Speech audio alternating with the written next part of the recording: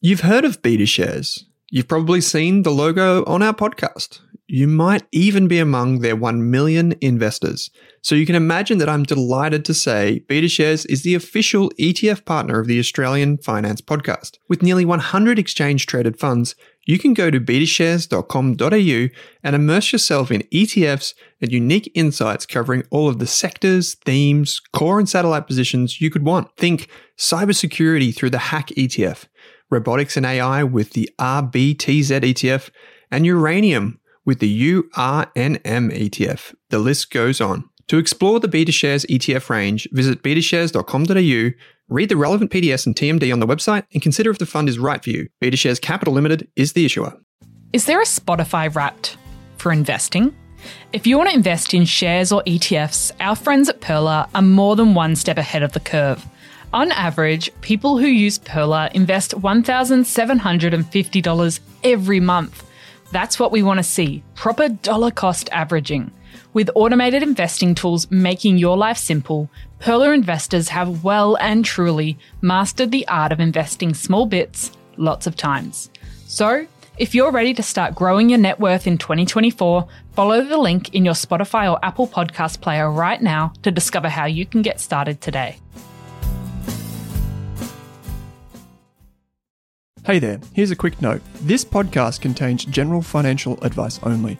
That means it's not specific to you, your needs, goals, or objectives, so don't act on the information until you've spoken with your financial advisor. You'll find our full disclosure, disclaimer, and link to our financial services guide in the show notes. Kate Campbell, welcome to this episode of the Australian Finance Podcast. How you going? Q&A style, and I am well, Owen. Yeah, Q&A style indeed. Today we're talking about stock lending, we're talking about tax, we're talking about diversification.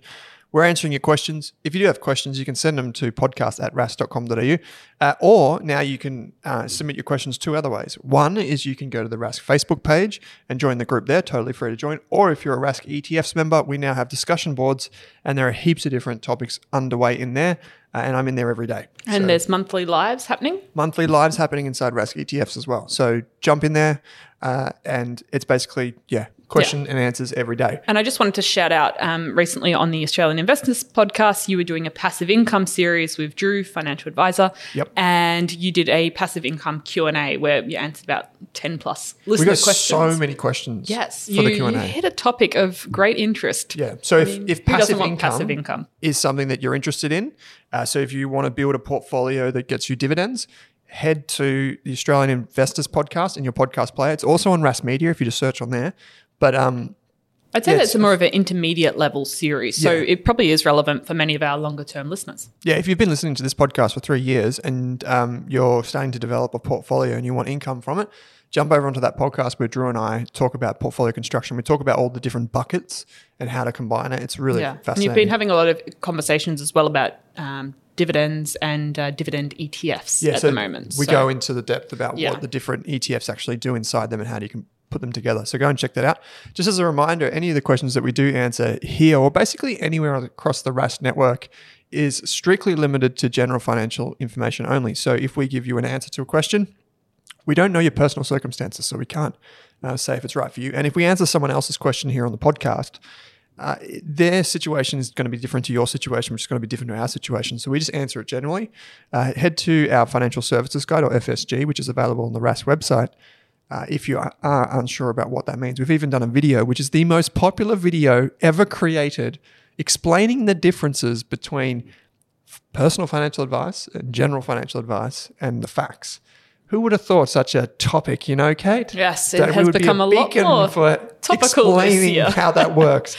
It's wonderful. Yes. So, Kate, first question is, it's one that we wanted to respond to personally, actually, and I did respond to it via email personally, is reasons you might have a tax bill. Yes. So some people by now, we're late in July now, so will have started receiving tax refunds. And we talked about in our episode of 3 things to do with your tax refunds, like different options. But some people will be in a different boat. And as we mentioned, we were a bit of sort of joking about it, but might have to pay a tax bill. And I think it's important that we just elaborate. There's a lot of reasons why people have to pay tax bills, and everyone's financial situation is different. So I think it's just important to point out some of the reasons people have tax bills. Because the question was like, well, why do you guys have tax bills?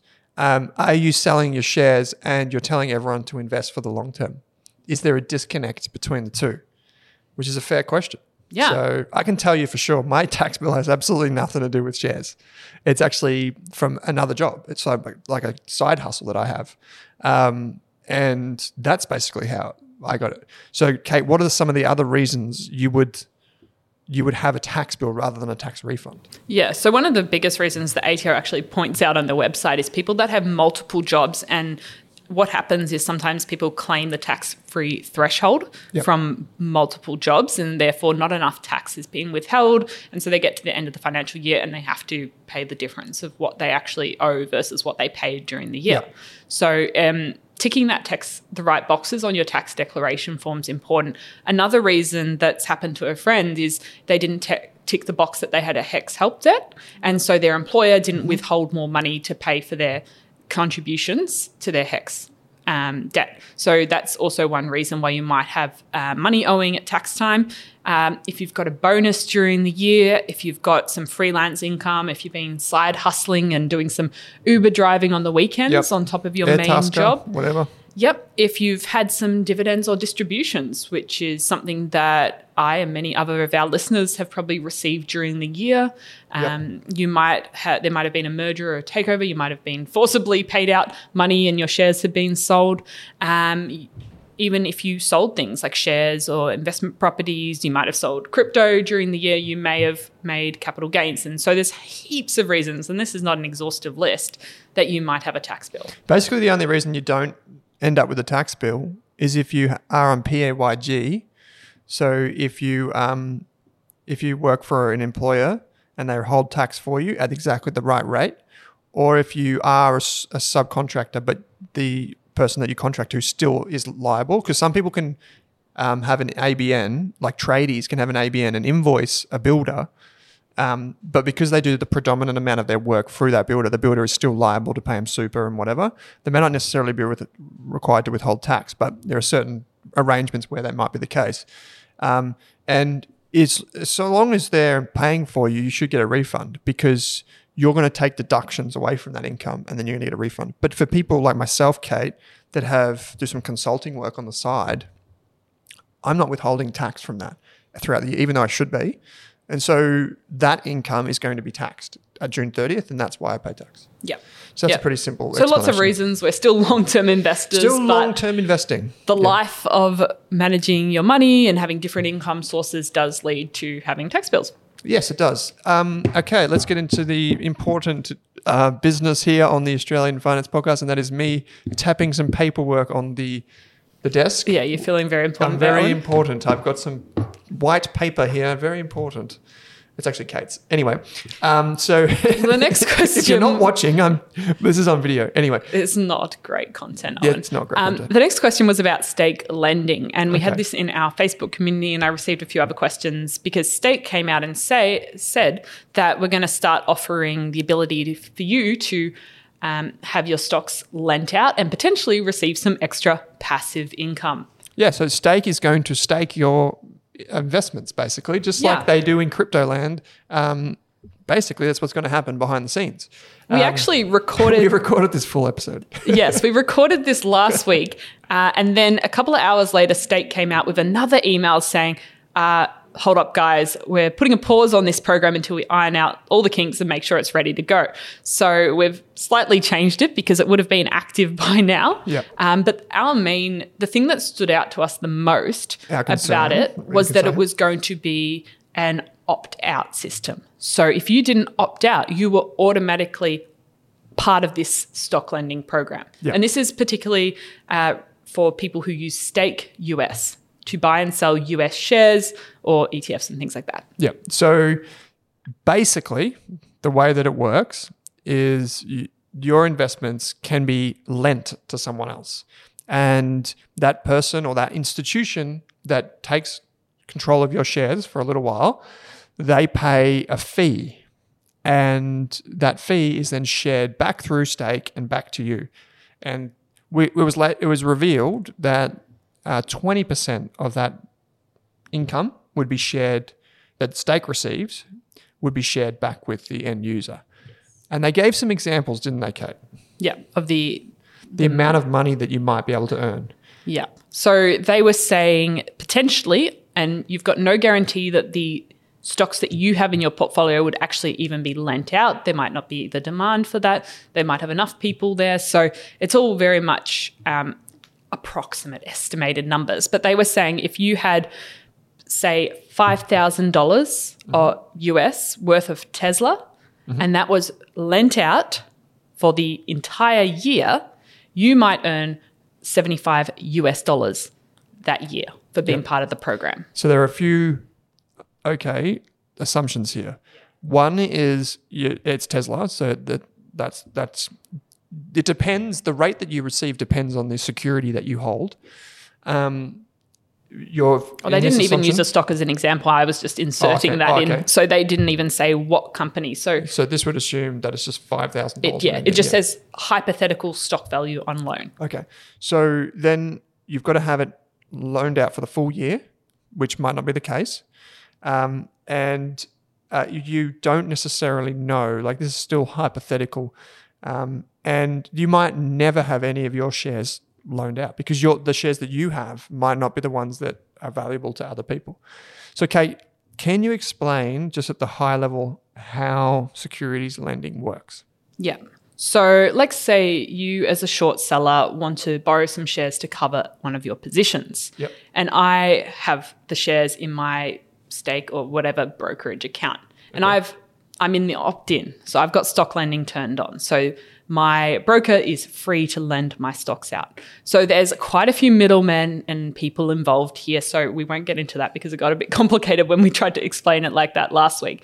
But essentially the middle person will facilitate lending my stocks that I have in my portfolio to you for a certain period of time. Yep. And in return, you'll put up collateral. So you'll say, okay, I'm going to put this cash or these other stocks in a separate account. So there'll be a custodian on the side who will hold on to that collateral. So you're putting up 102% in this case of collateral. So even if something goes wrong with my ability to repay you, I can take the collateral. Yeah. And so there's probably a lot of stuffing around and paperwork and things involved there, but that's how it will work. And so you put the collateral up, and in return for you getting to borrow my shares, you also pay a fee. So that's what Stake's saying is this is the passive income you might get into your account, is you as the person, the end borrower, is paying a fee for the privilege. Yep. And so there's middle people involved that help facilitate this transaction. So I don't personally know who is borrowing on the other end.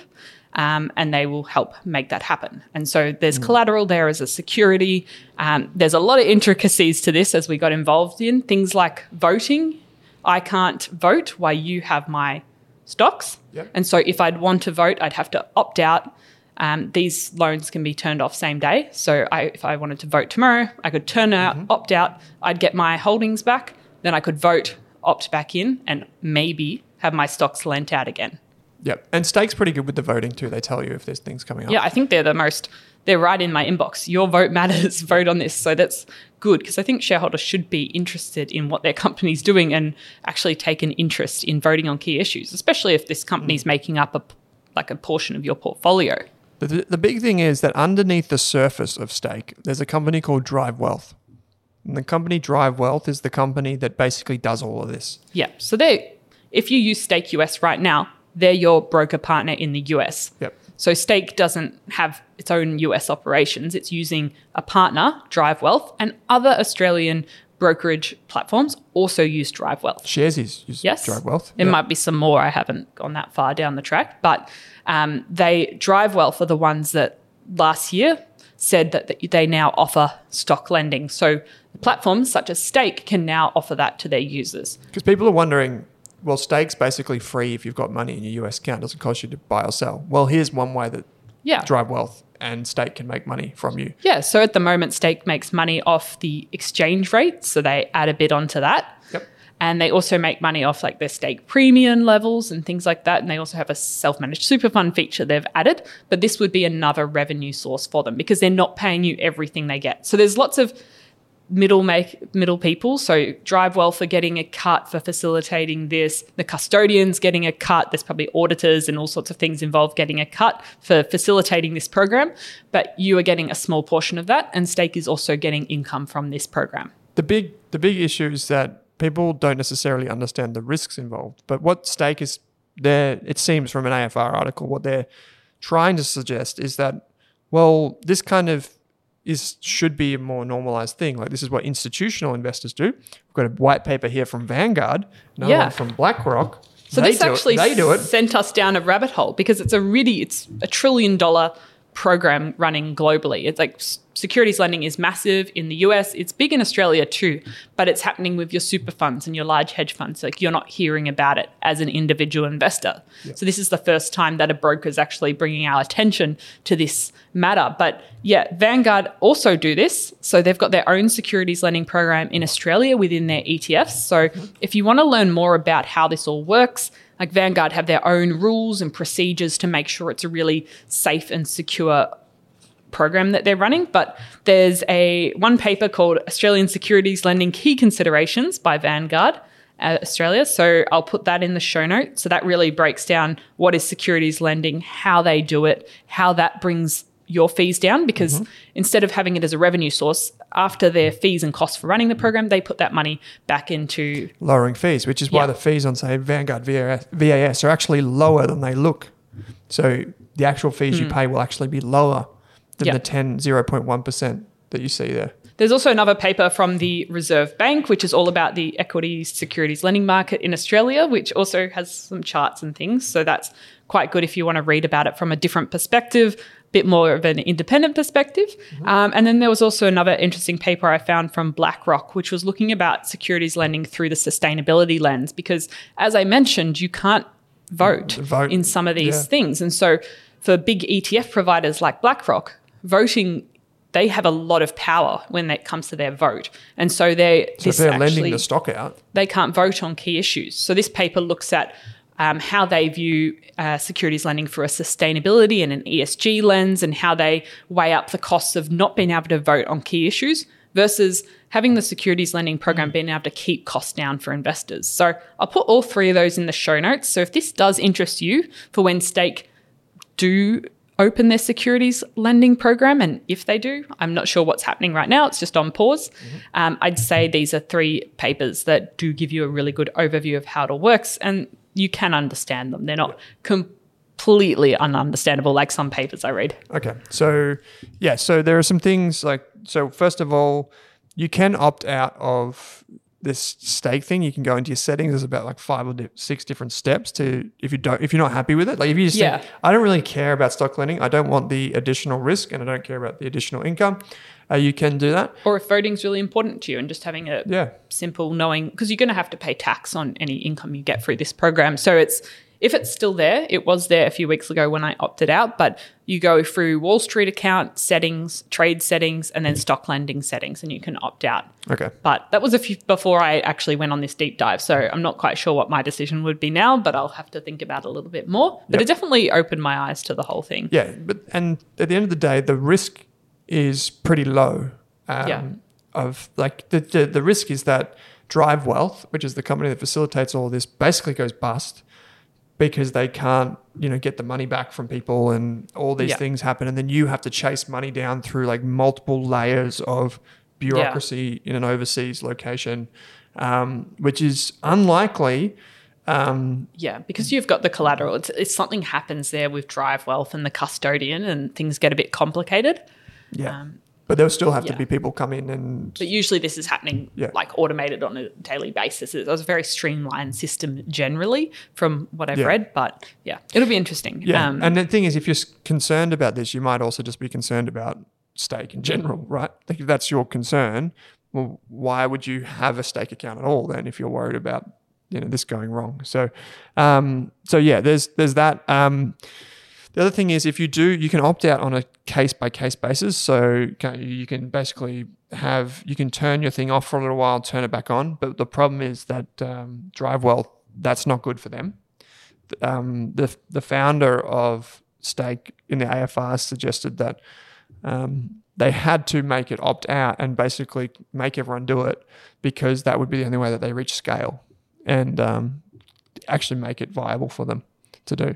So yeah, so it's interesting. If you do have a concern about this, write into us and let us know what you think. Jump in the Facebook group or we did quite a lot of research into this, but we've pared it back because it's on pause. So it's something we might look at more once there's some more information available and it does go ahead. This could be commonplace in the future, though. It could be. And it's probably the only way to do it is to solve it through technology, which is what's happening. So yeah, I think it just got everyone's attention because it's the first time this has really happened on a retail front, and so not many people knew about it, and I didn't know much about it either. I knew it existed in theory, but I didn't know the intricacies. So we'll unpack it more. It's been happening with the fund managers for a very long time, as long as I've been investing. So hi, Owen and Kate. This is the next question. I'm new to shares and looking to invest for both the medium and long term. Long term would be super/property and over time progressively more shares. In the medium term is for my kids, $110,000. I think that maybe is for their education. I have 20K now and want to add 30K from an offset account now and then continue to add appropriate amounts regularly. It should force the required saving with some return while allowing liquidity to be used as needed over the 2024 to 2033 period. So that must be when the kids are going through school. Can you explain what needs to be considered when investing using debt, and also when investing for medium term where funds will likely be needed regularly? Kate, you go first. Yeah. So I think it's a good thing that you've really articulated your goals and time frame, because that's an important step when we're trying to figure out how we want to invest and if we want to be a high risk or a balanced investor. Knowing your time frame and your goals of what you actually want to use that money for is really important. And so if you're needing the money over the next decade, it's a little bit more of an interesting scenario because you'll need some of the money in the next few years and some of the money you won't need for 10 plus years. Yep. And so that changes your risk profile a little bit because there's some of the money you're going to need immediately. And we generally say if you need the money in the next couple of years, you shouldn't be investing it.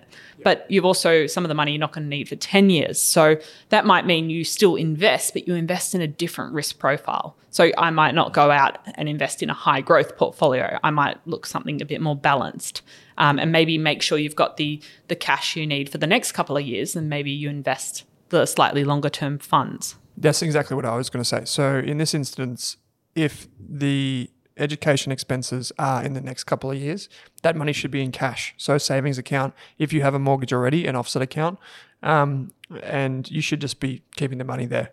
That's the best place to keep that. And then outside of that, you would probably have a pretty aggressive investment allocation. So you'd probably have like, I don't know, like say 90-10, as in 90% of the rest of the money is long-term, like shares, and 10% is like bonds or something safer like that. That's a 90-10 portfolio.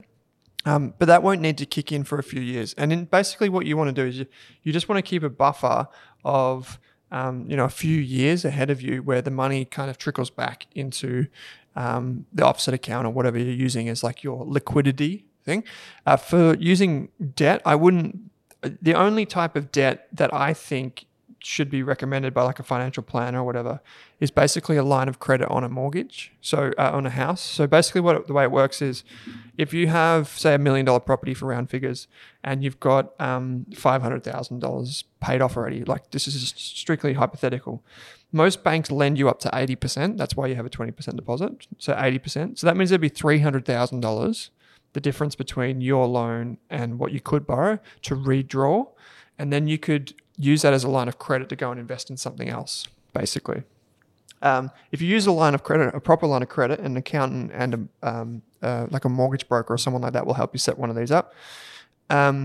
It's actually good because then you can use a loan to buy shares. But most of the smaller amounts of money are things like margin loans, personal loans, or just weird types of investment loans that are just not feasible for most people because they're actually very risky. Because if the shares fall, there's typically rules built into them that you have to sell the shares and you have to give your money back, and that's typically when you don't want to sell. So I would say it's a pretty risky thing to do for most people unless you have some sort of secure asset. Because if you just think about it like this, the interest rates on a mortgage are very low versus the interest rates on one of these loans that brokers provide or whatever. They're crazy. Warren Buffett says, what did he say? He says something like, smart investors don't need debt And if you're not a smart investor, don't use that. You shouldn't even think about it or something like that. It's something like, he turns the logic around. And basically it's that if you're smart with your money, you don't need to use a loan to invest well. And if you're not going to be smart with your money, well, there's other things to worry about. You can Google stories of people that have been margin called in 08, 09 and other unfortunate times. Yep. And they've had their whole portfolio kind of sold out from underneath them. Yep. So the next question is more around brokers. This is a question that we get all the time. It's probably our most common question, but this one in particular is a bit different. They ask, should I be paying more for a broker? Like we've just talked about one, which was Stake or Pearler or SelfWealth or CommSec or NabTrade or whoever. Should we be paying more because they're safer or better? Yeah. I guess they're saying sometimes you get what you pay for. There is something to be said for some of the more expensive brokers. For example, CommSec. There's a lot of features on that platform and a lot of tools, which you can use that platform for free and use a lot of those features for free without actually using that platform. But I always advocate having at least 2 brokerage accounts, because if something goes wrong and one platform you can't necessarily place a trade for that day and this is the day you want to invest, you could invest on another platform or something like that. And so sometimes if there's technical issues, the big brokers like CommSec have huge engineering teams and they can fix these problems a lot faster. If it's an issue with the ASX or CHESS or something, that can't necessarily, it's not the broker's fault necessarily. Like it might affect all the brokers. Was it last year, a couple of years ago, when the market was down for a few hours? Yeah. So that affected everybody. So no matter which broker you were with, you would have been affected from that. But there is, I do think there's something to be said with some of the larger brokers. I mean, I use a variety of different brokers. I'll use different brokers for different reasons. If you're investing small amounts on a regular basis, using a lower cost broker is probably better. But if you're doing maybe long-term investing and you want something that is pretty dependable, maybe you're happy to pay a slightly higher fee. And we're talking here about brokers that give you holder identification numbers. So Stake, ASX, Pearler, SelfWealth, CommSec, they all give you holder identification numbers. Yeah, whereas Vanguard, Superhero, Sharesies, they do not. No. So those ones. So when we talk about the security of brokers, what we want is a holder identification number. So we do want that because that's basically the stamp that says that's your share. And that's registered at the share registry with your name on it, basically. Yeah, and it makes it very easy now to transfer those shares if you want to between brokers. So and basically the idea here is you can have redundancy too. You could have one broker that does your ETFs and you don't really care if the trades are there and then, and you might have another broker that is your go-to broker for something that's like, I need it reliable, I need it now kind of thing. I think the fee race to the bottom is getting a bit ridiculous. Most investors are happy to pay $10, between 10 and $3, 10 and $6, to be honest. It doesn't really matter too much. So for the most part, I mean, $10 is great. Gone are the days where the broker used to charge you like 2% or hundreds of dollars. CommSec kind of still gets away with really sometimes high fees for the US business. But I mean, those are pretty much done. Okay, diversification. When does it start costing you? Dear Owen and Kate, thank you for the great podcast. I was wondering if you had an opinion about the following question. When does your diversification strategy cost you more than it reduces your risk? And this led me down another rabbit hole of the term diversification, where you diversify to the point and add so many investments to your portfolio because you keep trying to diversify that you end up reducing your returns because you're spending more on brokerage, you're potentially overlapping holdings and weighting your portfolio in a way that you don't want it to be weighted. So you may buy multiple, like you might buy VDHG, which is a diversified ETF where you have Australian and US and other types of holdings, but you also might invest in a 200. And without realizing it, suddenly you're overweighting your portfolio to Australia. And that might be what you want to do. You might want to do that on purpose, but you might not realize and you just think, I want to buy lots of different ETFs because if I have 20 ETFs, therefore I'm diversified. But most cases, when you buy 20 ETFs, you are overlapping holdings and you probably will end up building a portfolio that doesn't really match what you had in your mind. Yeah. So, we've got ETFs now allow people to diversify really quickly. The basic idea of diversification is that we want things to move in different ways, or at least not all be exposed to the same risk. Imagine you buy 5 investment properties, they're all on the same street. That street is a flood-prone area, and it floods. That's all of your risk, like all your properties getting smashed. Whereas if you had them just on different streets or in different suburbs or different parts of the country, they wouldn't all be associated with the same one event.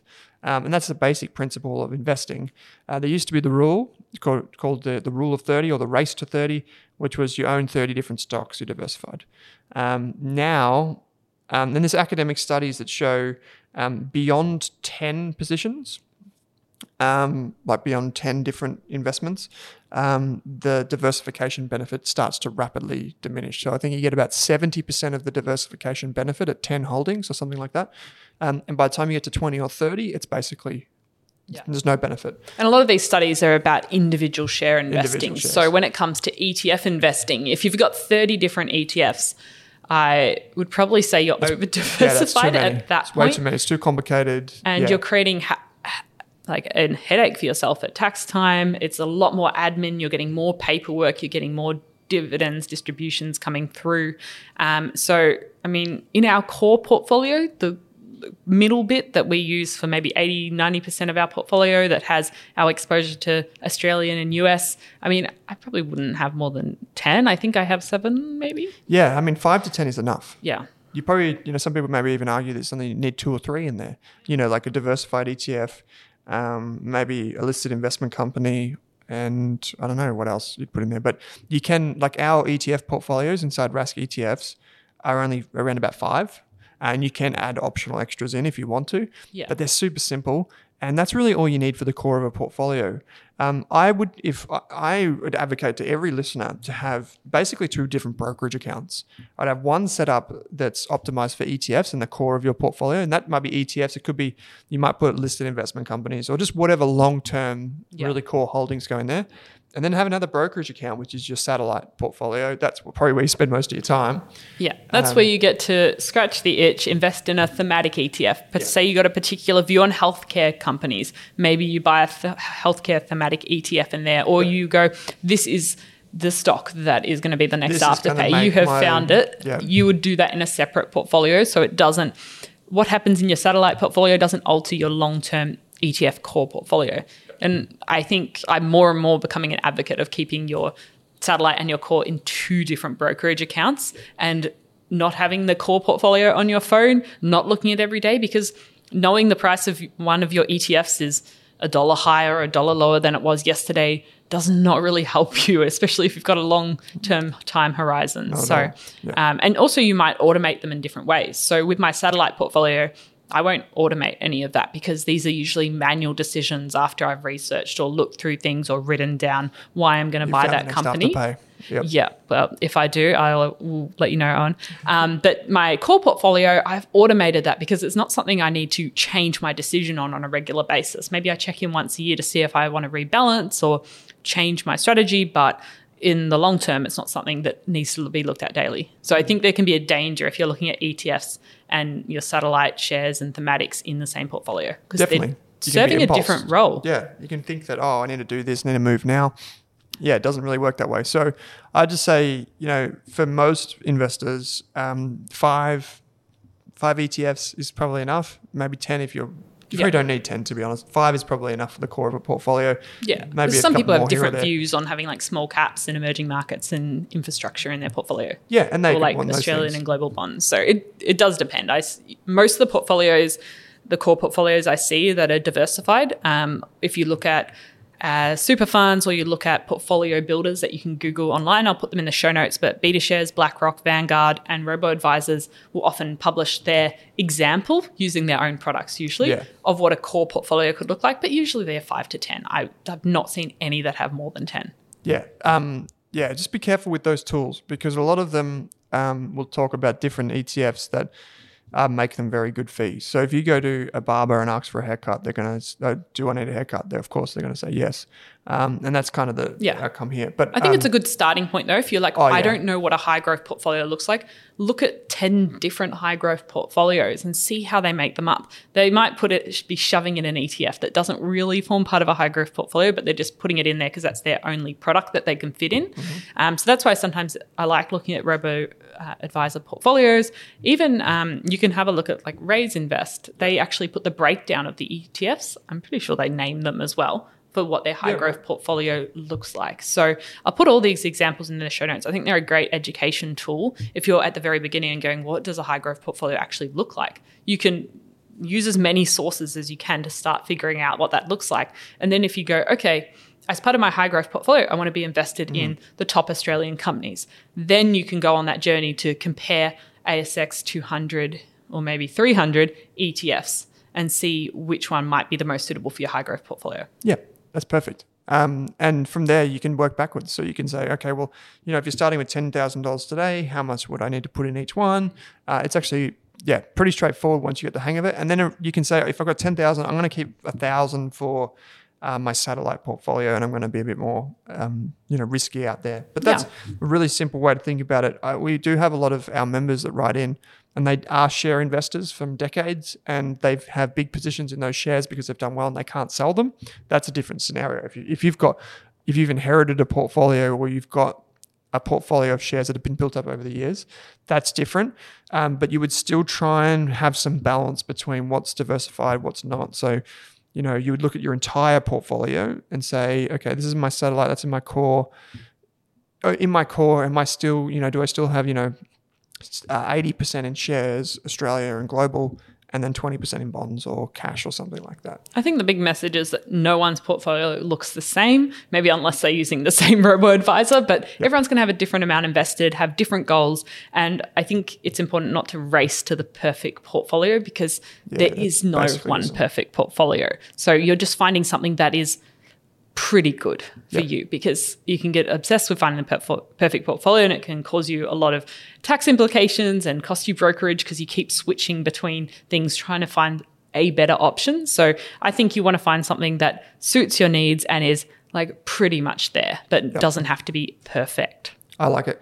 And if you do want to see which ETFs we've included in our portfolios and which ones I like, you can join Rask ETFs for $49 using the coupon code AFP at checkout. And we have over 3,000 members there. Over 3,000 members now, yeah. I think by the end of the year, we're going to have quite a few more. So it's fantastic. So jump in there, and there's a new discussion forum too if you want to say hello. It's agnostic to ETF providers. Yeah, so we are independent. We don't care which ETF providers, where the ETFs come from, we just want the best ones. Yeah. So that means that we are kind of like independent of them, and we can be honest. So it gives you, if you want to see what a balanced and what a high growth ETF portfolio looks like, or an ethical version or a really simple version, or some of Owen's favorite thematic ETFs, I'd recommend checking that out. I'm going to start naming and shaming in the future too, to have some... oh gosh, Owen just wants us to stir up controversy, which is not what I want to do. All publicity is publicity, as they say. No, I don't think so. But anyway, if you have questions for future Q&As, we're doing a super Q&A hopefully in the next month or two if I organise myself. So send that through to podcast@rask, rask.com.au.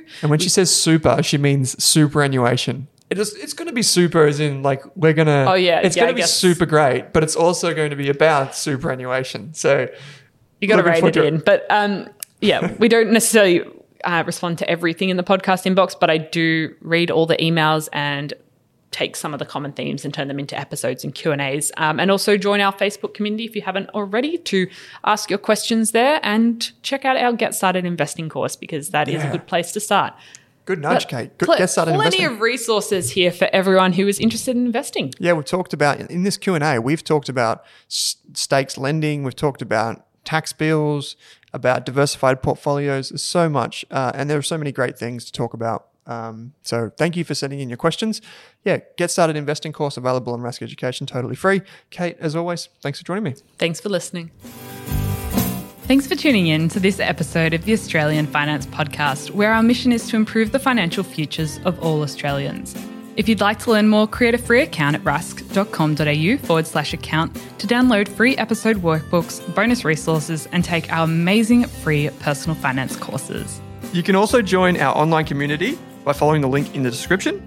If you enjoyed the show, what we'd love is for you to leave us a snappy review on iTunes. And you can follow us on Twitter and Instagram at Rask Australia. Kate and I are also on both of those channels. Finally, if you have any feedback, suggestions for episodes or guests to come on the show, or you just have a question for us, shoot us an email at podcast@rask.com.au.